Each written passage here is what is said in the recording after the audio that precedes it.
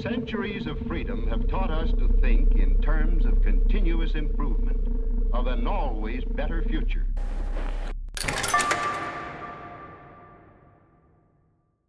Welcome to the Decrypting Crypto podcast. I'm Matthew House Barbie, and in this episode, I am speaking to Nat Eliason. I've been a friend of Nat's for a good few years now, and most of our interactions have been centered around our time and lives spent in web2. And what we dig in this interview, which I think is a great one for anyone considering jumping into the world of web3, is Nat's journey from basically kind of downing tools about a year or so ago, maybe a little bit longer, in the Web2 world, and deciding that, he wanted to get much more skin in the game when it came to Web3 and DeFi in particular, and decided, hey, I'm just going to go and learn Solidity, and I'm going to start building things, and I'm going to start contributing to projects. And one of those projects that he contributed to is Crypto Raiders, which it now has like 2 of the top 10 tokens by liquidity on Polygon. And they're doing a huge amount of activity within the game itself. Secondary market sales are pretty huge on their NFTs. And just overall, it's just a really exciting and interesting experience. And Nat talks a lot about how he now is in the role where he runs and manages the treasury in Crypto Raiders, amongst a few other things.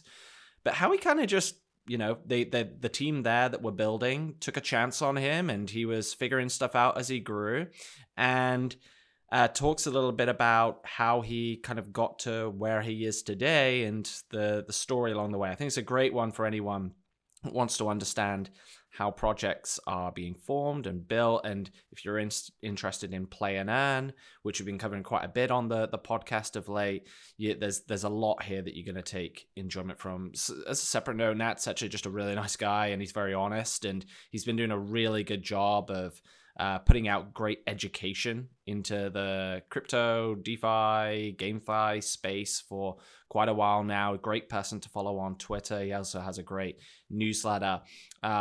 So we go in real detail on all of this inside the podcast, which we're going to jump straight into right after this. If you're struggling to get your head around the complexity of decentralized finance, I have something just for you. Decrypting DeFi is an online course where I walk you through all of the important concepts within DeFi and share step-by-step tutorials on how to start generating income from your crypto assets. Whether you're interested in this from an investment point of view, or just want to better understand how things like yield farming, liquidity mining, and staking works, the course will have something for you. Head over to mhb.xyz/DeFi to learn more.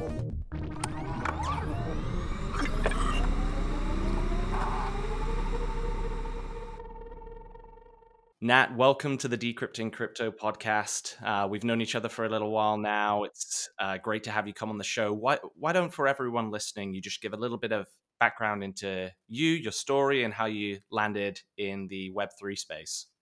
Yeah, well, this is kind of fun because we've done at least one podcast before, and that was back when we were both completely in the content marketing world. So before this, I ran a SEO content marketing agency called Growth Machine. And, we worked with a lot of kind of like e-commerce and tech companies, helping them with their like SEO, mostly through content. I was running that from 2017 till the end of 2020, and then handed it off to our then COO, now CEO, and was kind of figuring out like, what do I want to do next? So I had this period at the very end of 2020, but really the beginning of 2021, where I was thinking like, okay, I've got some time to think about where I might want to focus my energy.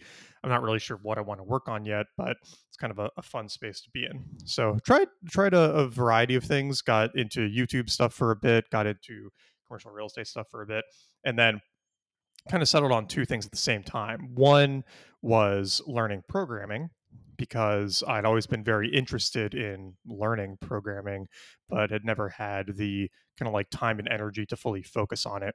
And previous attempts had been interrupted by shorter term needs to make money. So I had a little bit more time to go after it this time. And then the other factor was just, or the other thing that really caught my interest was crypto. And, I've kind of like weaved in and out of it a little bit over the last however many years. I remember the 2013 kind of spike. I was in college at the time, and a friend and I, like, we had either set up, I think we'd set up mining rigs on our like gaming computers. We were messing around with it, and that's all long gone, of course, and didn't make any money off of it. And I don't know how much we'd actually Probably, collected at the time. probably I best not to think Yeah, about it. exactly. Best not to think about these things. Um, but I, kind of like said, oh, this is cool, and then forgot about it for a while. And then 2016, 17 got interested again when all the like ICO stuff was happening.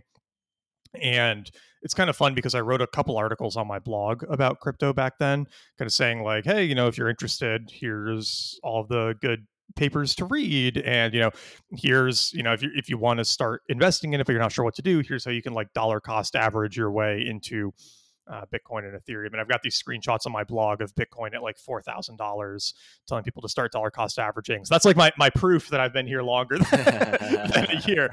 But so well, yeah, it's funny because we launched the podcast in around 2017 and felt like complete industry noobs, and a lot of the people that I speak to in the space now, it's like, if you were even looking at stuff in 2016, 2017, it feels like you're an industry veteran at this state, which is kind of crazy. Totally. But I think because of everything that's happened over the past 2 years in particular, I think it's just like accelerated more mainstream adoption, right? Absolutely. And this was my problem back in 2017 was I I was very interested in it, but there wasn't really anything to do. There was holding, right? And maybe you could like do an ICO and like launch a shitcoin or whatever and take a bunch of people's money, but there were very few legitimate projects being built in the space. And the vast majority of stuff that launched then is now dead. And as a kind of like solopreneur hacker type individual, there really wasn't that much to do unless you were like highly technical, which I was not. So kind of just forgot about it. But I let that like dollar cost averaging strategy run from 2017 until today. And then when I was kind of like in this period of trying to figure out what to work on next, I just ended up like looking at my Coinbase because everything was going crazy, and it was like, oh shit, this kind of like turned into a lot of money. Like maybe I should play around with this some more. So the thing that really pulled me in was all of the DeFi stuff. And I've always been really interested in personal finance, entrepreneurial finance, business finance, that mostly from the perspective of like capital allocation is in many ways like the highest leverage skill in the world, right? Like it doesn't matter how good you are at anything else. Like the ability to control and deploy capital is like one of the most powerful tools at like our disposal. And uh, both on an individual level, right? Because it kind of decides how much freedom and flexibility you have to, do things with your time and life, but also as a business, as a community, as a nation state, whatever, right? Like the allocation of capital is incredibly powerful and important. So, looking at DeFi, I was like, oh, this is actually pretty fascinating because it was solving two things that I felt were big issues. One was kind of like democratized access to certain types of financial instruments, right? Like as a retail investor in TradFi, you have no ability to invest in highly speculative new things on the market. And I think for a very unsophisticated, easily exploitable individual, this is a good thing, right? Because you don't want like to get taken for a ride by a Wolf of Wall Street type who can, sell you some penny stocks. But for a fairly savvy yet unconnected individual, it's a huge limitation because if you're like some kid from Calcutta who's like read every financial textbook and is incredibly savvy on, startups and like internet technology, and who could really accurately identify what types of technologies are going to do well over the next 5 or 10 years. Like, it doesn't matter because you don't know all of the rich people in Silicon Valley who can give you access to invest in those opportunities. You're basically cut out of the market.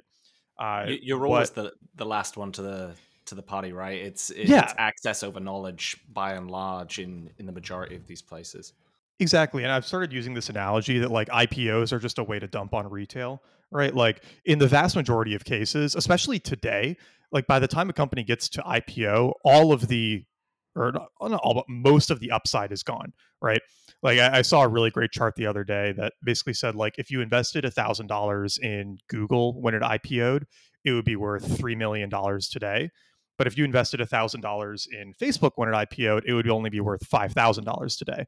And that's partially because Facebook's a newer company, but it's also because companies just IPO so much later now that you don't have these like early like 9-figure IPOs. Like they're almost always 10 or even 11 figures. And that just means that Coinbase being a great yeah, example of that, right? 45 billion or whatever, right? It's It's just like wild. yeah, so if you're buying stuff after it goes public, you're basically just like helping VCs and angel investors get richer. And there are still like some rare exceptions to that, like Shopify, I think is a good example.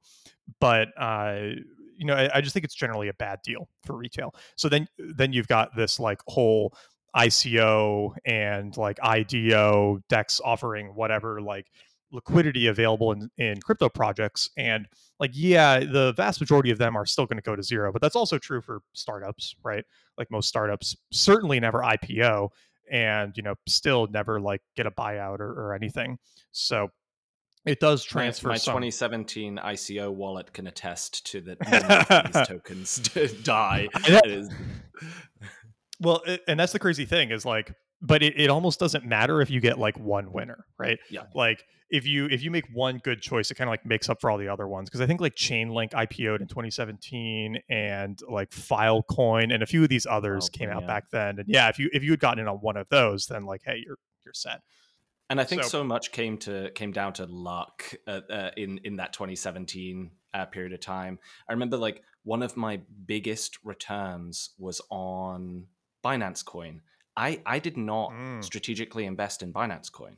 I was trying to like help like one random ICO project that I'd invested in get listed on Binance at the time, and you had to buy Binance Coin to vote. So I buy up like a bunch of Binance Coin, and it was like nothing. I think it was under $1 at that point per Binance Coin, and I bought up like $300 of it and sent it out to loads of people on the Reddit subreddit so they could all go vote. I ended up having like 19 or 29 Binance Coin in my account that I completely forgot about, and it was worth like 25K. I was like, that's okay, awesome. this is a great Friday morning.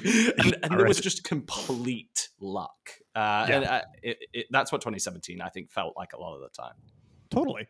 So and that it's kind of cool that like you had that opportunity, because it's not like you could have accidentally invested in uh you know Amazon's IPO or Amazon's seed round or something, right? As much as Like I would love to. as much as you would love to Yeah, like have the happy accident, it's just not possible, right?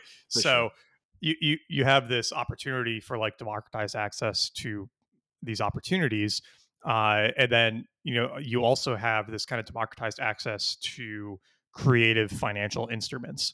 And there is a plus side and a minus side to all of this, obviously, right? Like if people can invest in highly speculative assets, like they probably will. But people can also buy lottery tickets, right? And like I'm not really sure that like shit coins are a worse deal than lottery tickets. And I think we like, you know, we either I think we tend to assume people are dumber than they are, and Yeah. it's like people are going to, and really rich people like invest in dumb shit too, right? Like just because you have a lot of money does not mean you're necessarily like a savvy investor. Uh, but anyway, I'm digressing. So the other side of it was like DeFi opened up these new financial tools to a lot of people, and most of these tools were only ever available to you if you were very wealthy. So a good example is having pretty immediate liquidity on your assets via just like debt. So if if you have like a small investment portfolio, or you have like a Robinhood account or whatever, you can't like very easily convert that to, you can't borrow against that to dollars in your bank account without like going through a bunch of hoops, and maybe not even then, right? Like there are It's ways really to, tough. Yeah. it's really tough. It's really annoying, right? And if you've gone through those hoops a few times and you have a good relationship with a bank, then yeah, it's pretty easy. But like, good luck getting a good relationship with a bank without a relatively high net worth and without like being in a highly banked country, right? Like, to use the kid in Calcutta example again, right? Like, he might not have access to the same financial tools that you and I have access to, right? And like, maybe that's not the best example, right? Like a kid in Honduras But yeah, or I see right? what you're saying for sure. Yeah, Yeah, I mean, yeah, it's largely, for the lion's share of all retail investors, it's not even that it's difficult, it's just not even possible, right?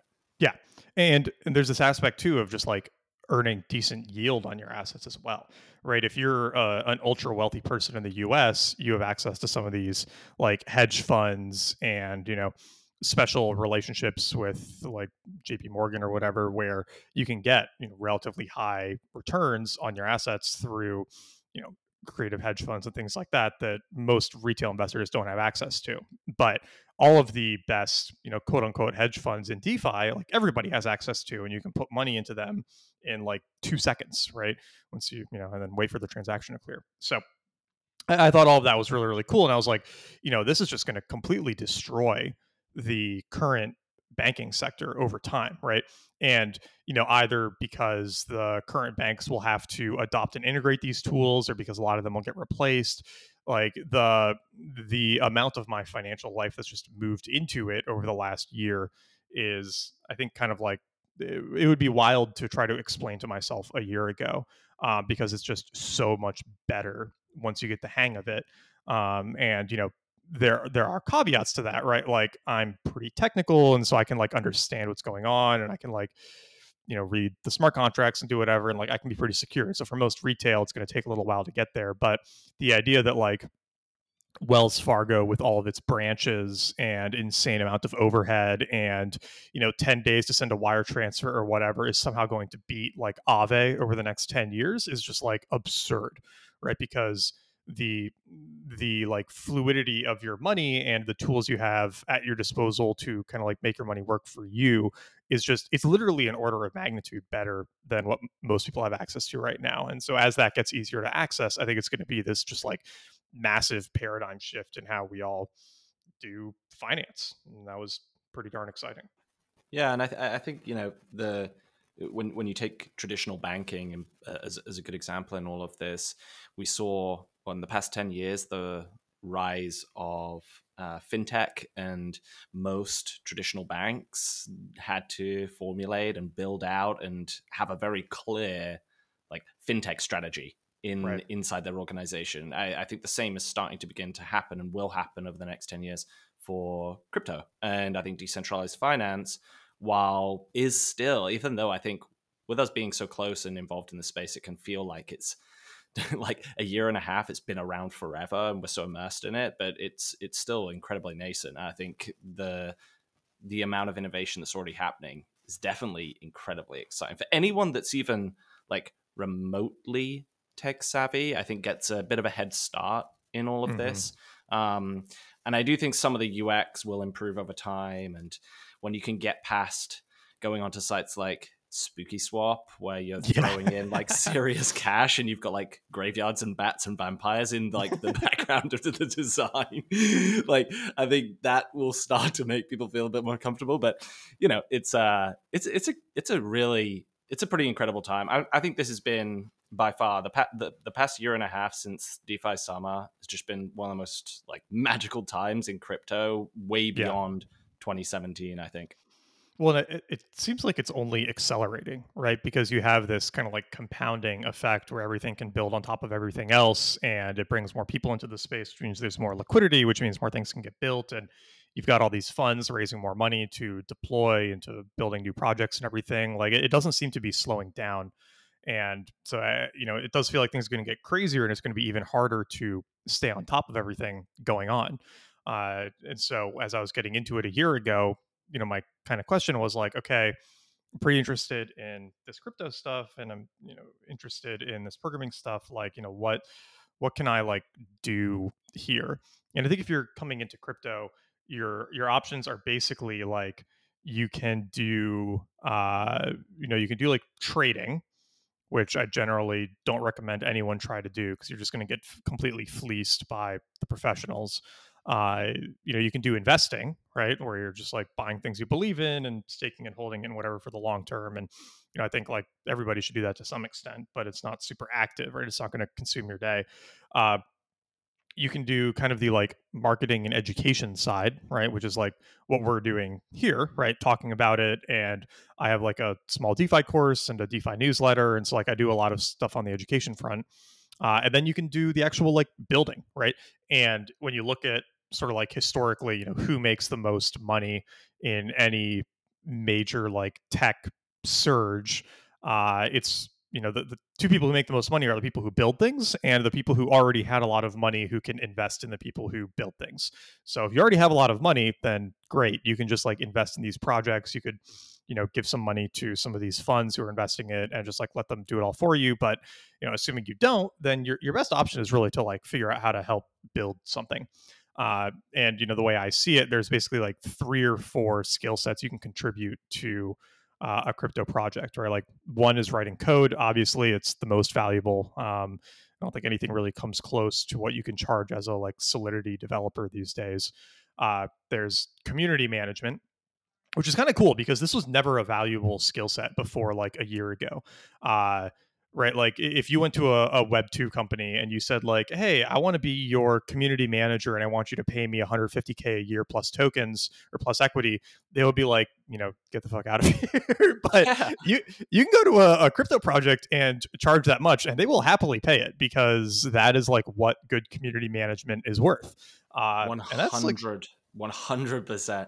This is like near and dear to me, right? Because in my role over at HubSpot, right, I run the community team. I've watched this happen as one of the teams that I run, and for a lion's share of the time, communities inside companies or outside, they live inside like the support function. They get underserviced, like they don't get the resources, lower end on the salary scale. Now it's like communities are sexy again, yeah. and like at another level, it's like becoming the dominant marketing and growth skill, which I think Totally is like replacing that like product-led growth skill from kind of the 2016-2017 period of time that was just like the hottest thing to have. Yeah, and it's a little humbling as somebody who was like very good at a Web2 marketing skill, right? Where it's like SEO is basically useless to a Web3 company. Oh, They're yeah, just kind of like they're like, why the fuck would I pay you for that? So, yeah. it's this kind of funny thing, and I think part of it is that when your project is largely owned by the community does a lot of the marketing for you, right?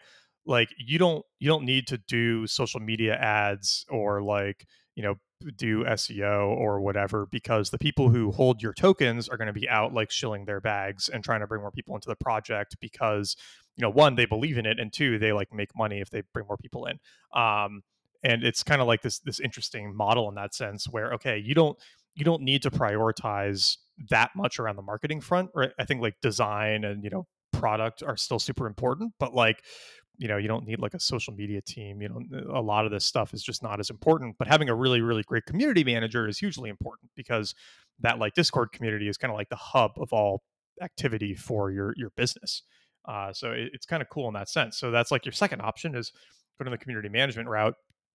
And then you have these kind of like, these skills that have stayed valuable, right? Like UX and UI design.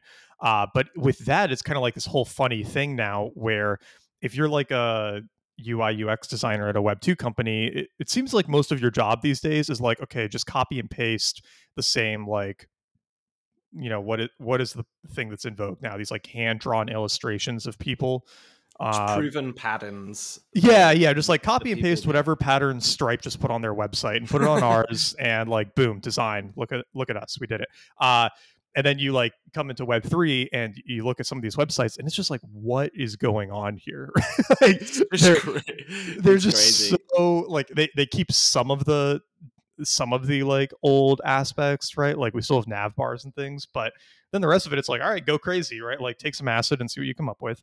And you end up with these hilarious sites like Curve or like Spooky Swap or I basically say to like when me and my wife have discussions about, okay, like where shall we like put some cash to, and I'm like, hey, look, we should throw some of our cash into this protocol, and I'm thinking about doing this, and I'll be like to her, just do me a favor, don't look at the website because it'll scare the hell out of you. It's just, so yeah. It's so, I mean, it's hilarious, just like the types of designs that become popular. And it's also, it's so refreshing, right? Because the whole like web2 copy and paste design aesthetic is just so boring, right? It's so tired. And I think that's kind of like exciting, or I assume it's exciting for designers. I'm not a designer, but because you can actually like be creative again.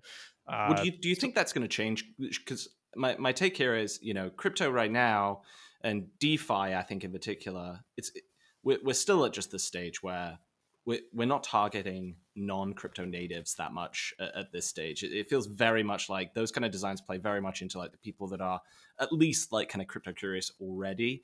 It feels like there's going to be, in the same way that Coinbase started to reach like a level of maturity. You look at Coinbase and they look like a web2 company, and they kind of need to because of that level of maturity. You think this is going to start happening soon in like the DeFi space and GameFi?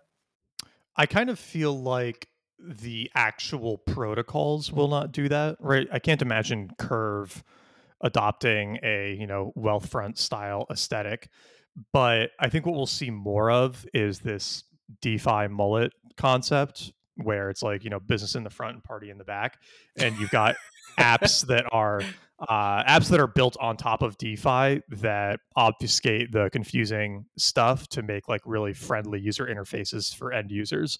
So a good example of this is like Donut, like Donut. It's an iPhone app, and it's basically custodial yearn vaults, and you can like deposit dollars into Donut, and then they put it into yearn vaults, and I think they like use a little bit of leverage through Aave or something, and then you get like 7% on your USD via Donut, and it looks like Wealthfront or Robinhood. It's that same aesthetic, but now you're getting 7% on your US dollars, and they're just using yearn vaults on the back end, but you don't have to deal with like installing MetaMask, like buying USDC, transferring your USDC into your wallet, like connecting to Yearn, approving, right? Like doing all of that stuff. So I think we'll see a lot more of that, right? And yeah, it feels like a lot on a lot of the interesting platforms that are being built on top of protocols right now are doing that. Like you look at things like, on one hand you got platforms like Dopex or protocols like Dopex, and then you have stuff like JonesDAO that are building on top, and it's like, making it a little bit easier to consume. I mean, it's not quite like the Curve Windows 95 interface, which there's just a lot of nostalgia in how beautifully boring that website looks. yeah. But it seems like I definitely agree on your comment around like the actual application layer being the user friendly piece. Yeah, and a good analogy here is like what we're doing right now is kind of like if we were plugging in manual like Swift details to send money back and forth to each other instead of using like Venmo, right? Like Venmo obfuscates all of that for us, so we don't have to deal with it. And we're just not at that stage with a lot of DeFi stuff yet. So you could like still send, $100,000 to the wrong address and have like absolutely no recourse. Yeah.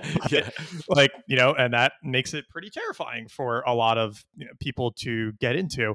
And that's why I think there's like still high APRs, and why there's still a lot of upside is that it is still this kind of like terrifying Wild West territory. And if you can brave it, there's a lot of like wealth to be unlocked there. But for most people, it's going to kind of be like a bit of a turnoff. I also have this theory that a lot of these designs are kind of like intentional boomer repellent, right? Where I think a lot of what is driving the crypto energy from the like 35 and under crowd is this like general frustration with the existing financial system, where pretty much all of the wealth is like held by these like old people who, say like, oh, well, you just go out and get a job, right? Like, well, I went to college and, it worked out fine for me. And then I just like bought a house and settled down. And it's like, all right, well, college is 250 grand a year now. And I'm stuck with $1,500 a month student loans that will actually be like higher when I die, right? Like, you guys kind of like fucked us over here. And so we're just going to like create a whole new financial system and take away all of your money. And you're going to have to like buy Bitcoin in 10 years when it's worth $1 million because you don't like know how to do all this stuff right now. So we're going to make it intentionally confusing so that you have to wait way longer to get in on it so we can take as much of your wealth as possible. Like, I don't think that's an intentional thing people are thinking, but I do think there is that undercurrent of like, well, we don't want to make it easier for you. Like, we're going to get as far as we possibly can before you can get in on it so that you don't get to profit off of this, so that we win. And I feel like there's definitely a decent amount of that energy in the crypto space. I've definitely noticed that the crypto space by and large is like getting younger and younger. I think it's very much like attached into at most like a millennial crowd right now. And I think through the pandemic, what we saw, especially in 2020, and there was this perfect storm of DeFi summer breaking out in amongst all of this, was kind of like the rise of Robinhood, I think. And and for retail investors, especially in the millennial groups, they got their first taste of feeling what it's like to just like invest their cash, like, into just TradFi, like buying Apple stock, maybe looking at Wall Street bets and all of like the craziness that happened there. And, this then has piqued their interest. Bitcoin starts breaking out with ETH, and then everything that started happening in amongst it. People are getting more and more used to this, and I think they care much less about the interfaces and the designs because in some ways, I think it's good in that it implies that these things are higher risk. I think when the more polished something looks, the more legit it looks, and the more lackadaisical people can become and more risk on people can become. So I think it can be a good thing for the space to begin with, at least. But listen, I would love, look, we've talked a lot about DeFi and kind of your journey, and it's like very interesting. A huge part of your journey that we haven't touched on that I want to be able to cover at least a little bit here is crypto raiders, right? Yeah. So to talk to me about this. This has been a theme of the podcast. I've been very much engrossed and watching your own journey as well as many others in the play to earn space.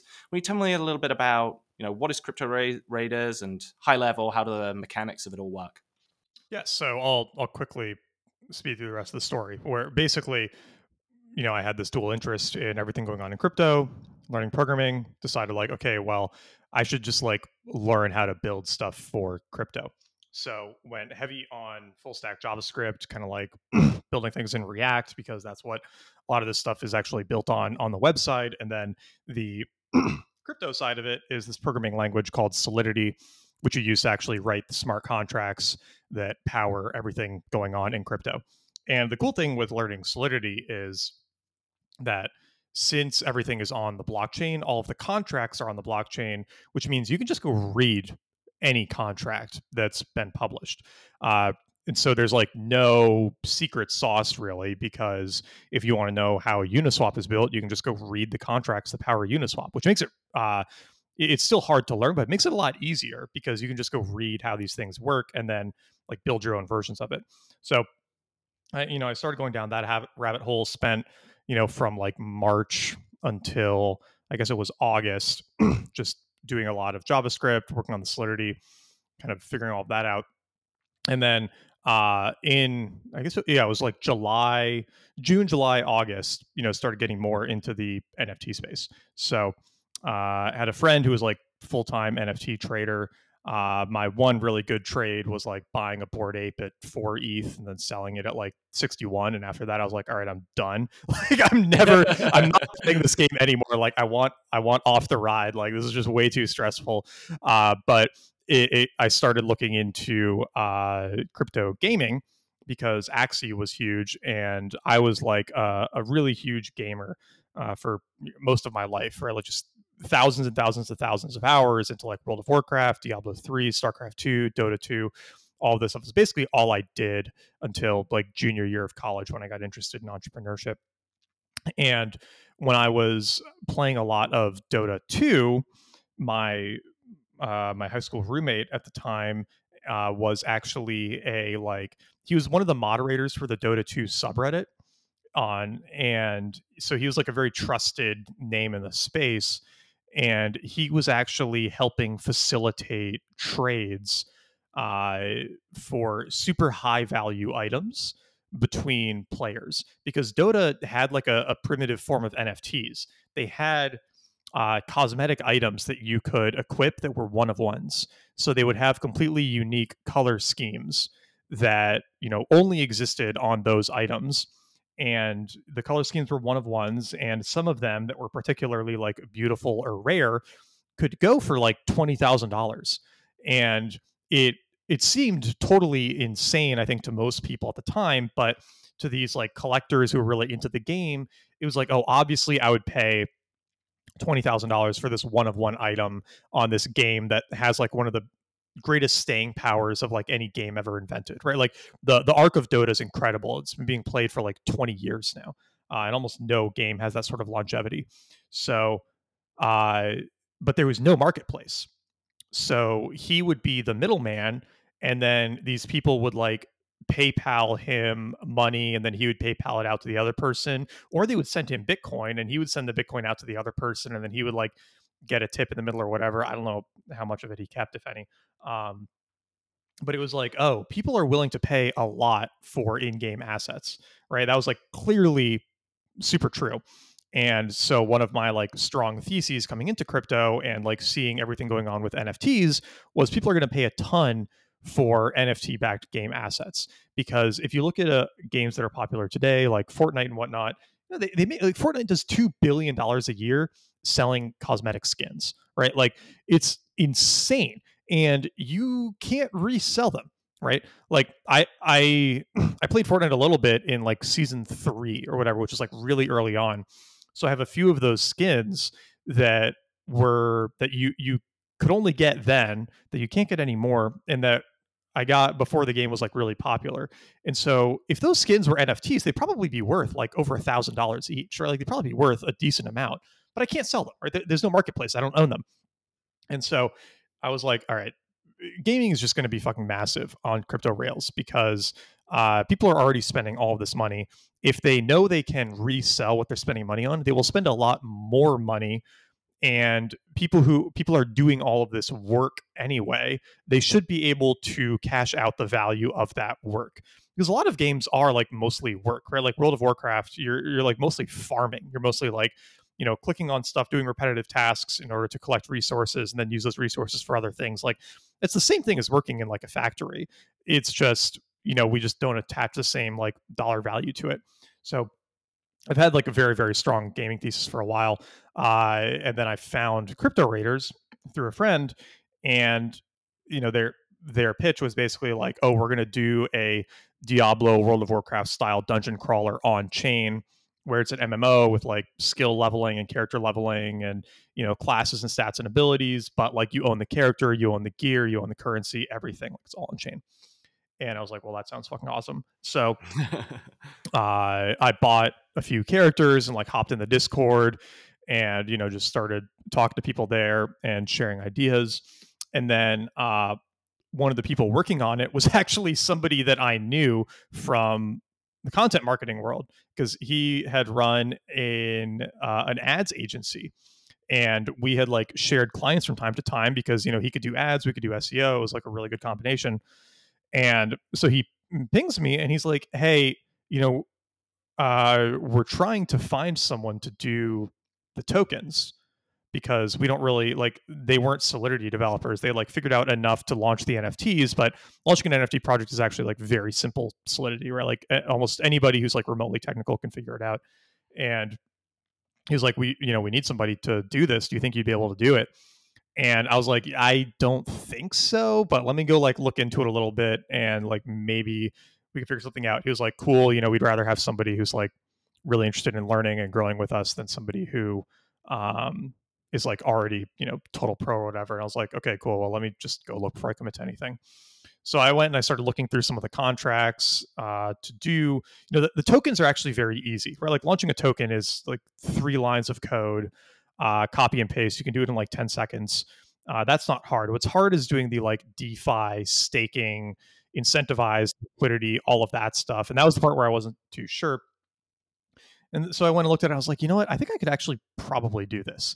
So I went back to it and I was like, all right, I think I could do this. We'll just do a contract deal. I'll like do the tokens, do the staking LP, and then like you guys can run with it from there.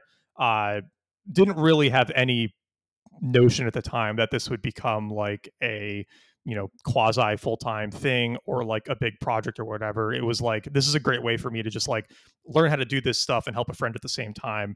So this will be fun. So spent the next 2 weeks, like literally almost like 16 hours straight every day, just like coding, testing, building, like not only writing the contracts for the tokens, but the contracts for the LP, figuring out how we should like design the tokenomics for the game, figuring out like how we're going to do staking rewards, getting all those contracts written, getting the site for them built. Like it was this incredible capstone project for everything I've been doing for the last 6 months, because I not only had to do the Solidity stuff, I had to like build the whole website, in React, and like get somebody to help me like whip up a good design for it, and plug in all of the web3 JS and all of that. And we were originally like, okay, it's going to be 100 million tokens. We're going to launch it at 1 cent, and just based on our like NFT sales so far, that seems like a fair initial price, and we'll kind of go from there. And then we started getting these people messaging us saying like, hey, I want to put like $100,000 into this when you launch, but that's going to be like all of the liquidity, so I won't be able to do it. And we're like, shit, okay. So we increased it to 10 cents at launch. We're like, all right, we're going to launch it at 10 cents because people want to like ape in a lot more money than we planned. And they need to be able to do that without like immediately owning all of the tokens. So we launched it at 10 cents.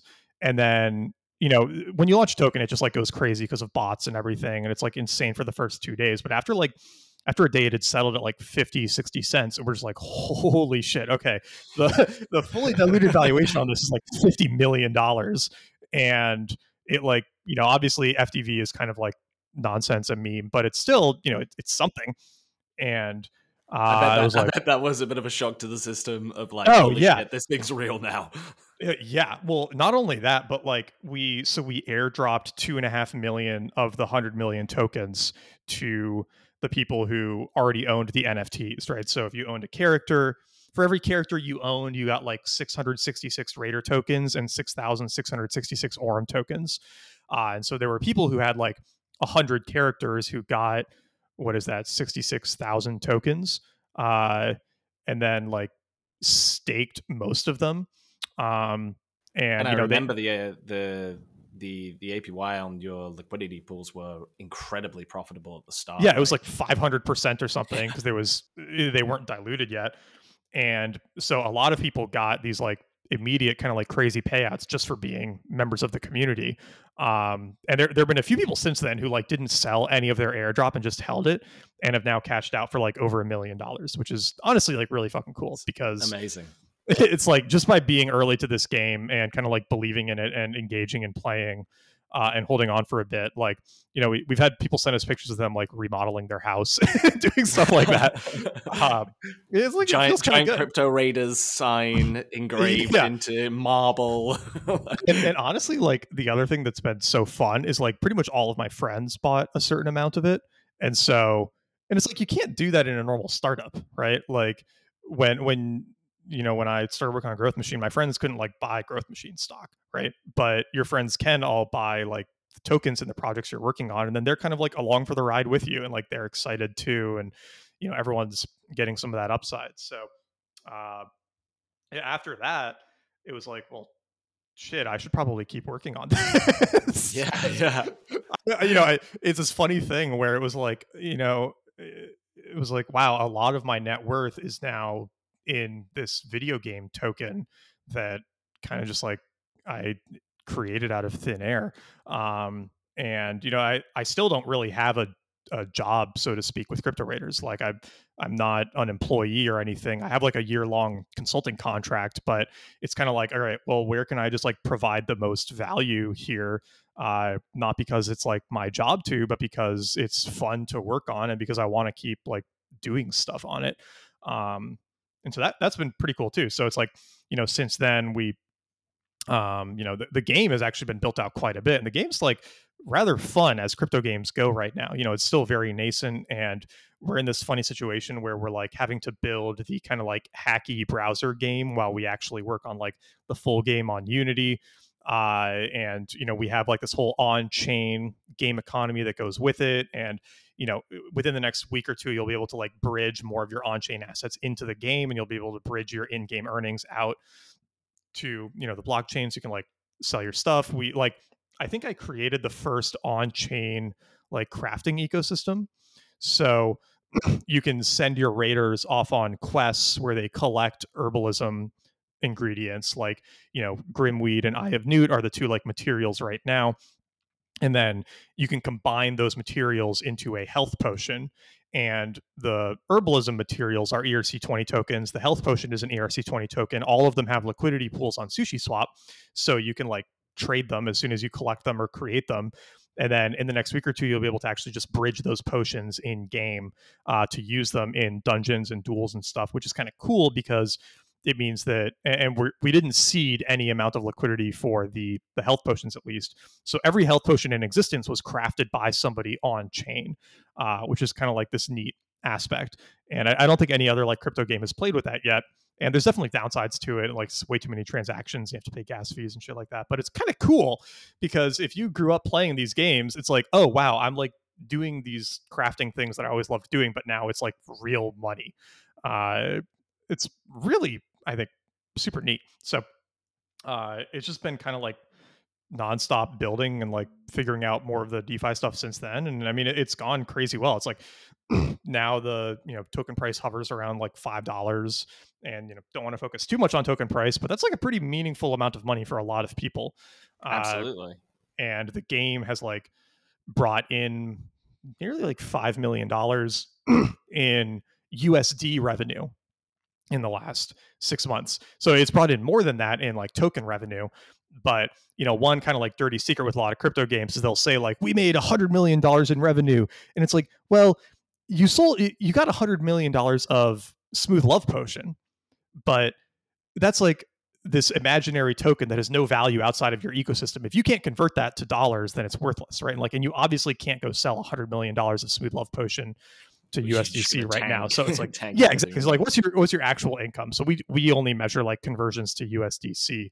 And it's like, I mean, a startup video game making $5 million in its first 6 months is just like unheard of, right? Like that doesn't happen.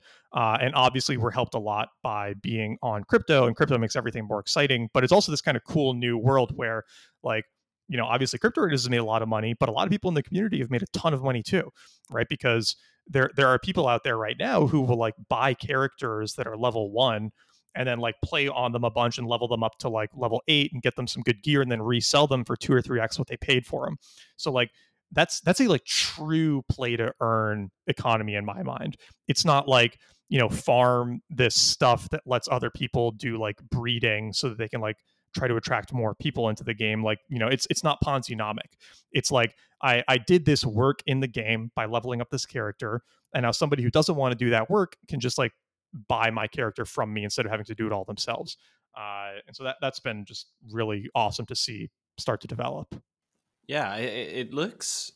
What I loved about Crypto Raiders is like the layers to it, and like the depth of and clear thought that's gone into both, albeit an early gameplay experience, but the surrounding tokenomics alongside it, versus just like a relatively simple buy NFT, play game, cash out, right? And it's like you're actually keeping people and giving real incentives there for people to play, and their activity inside the game is going to accrue value in the assets that they hold, which is also just like another great pull for people. Well, and we have tournaments, right? Like, yeah. I think we do a tournament every day with like $1,000 in like cash prizes.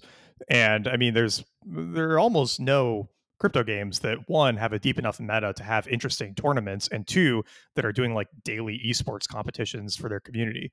Like, there's a lot of people who are earning, a few grand a month just like playing tournaments. So like, Yes, it's pretty amazing. pretty cool to see. Yeah. Well, listen, Nat, I would love to just like continue to talk all day about all of this. I'm sure I can tell you love talking about it. We're pretty much at time now. What I wanted to make sure is, for anyone listening that is hearing about Crypto Raiders for the first time, what would you recommend for them to just like get started in the ecosystem? What can they go check out? How can they follow you and learn a little bit more? Yeah, and sorry I rambled so much, and No, this is great. This is great. denied us actually talking about the Crypto Raider stuff as much. But yeah, I mean, Crypto Raiders, probably, go to Twitter and search Crypto Raiders, then hop in the Discord is often the best way to start. You can just go to the site too, cryptoraiders.xyz, and there's some guides there if you want to get started on it. It's still a little confusing, so and that's something we're working on, but there's also just like so much to work on. So Discord is going to be the most helpful. For my stuff, I'm Nat Eliason on Twitter, Natelison. And then I've got a crypto newsletter there. I think it's just called Nat's Crypto Newsletter because I can't think of a better name than that. It's great, though. It's great. I've been subscribed to it for quite a while. It's really, really Thanks, good. man. Yeah. So that was on every.2 for a while, as of what for you and I is 2 days, for the listeners will be a week or two ago. It's on its own Substack now. So just, I think it's cryptonat.substack.com. And I mostly talk about like DeFi and GameFi stuff there. So if you're interested in that, definitely go subscribe. Excellent. Well, listen, Nat, it's been a pleasure speaking to you, and looking forward to following along with your personal journey and also with what you're building along with the team over at Crypto Raiders. So thanks again for coming on the pod. Yeah, thanks for having me on, man. We'll have to do this again sometime. Thanks for listening. If you love this episode and want to show your appreciation, why not subscribe on Spotify, iTunes, or your favorite podcasting platform and leave us a positive review. You want to catch up on all of the previous episodes? Why not visit decryptingcrypto.xyz, follow us on Twitter at decryptopodcast, and if you'd like to be a guest on the show or just want to leave us some personal feedback, email us at podcast@decryptingcrypto.xyz.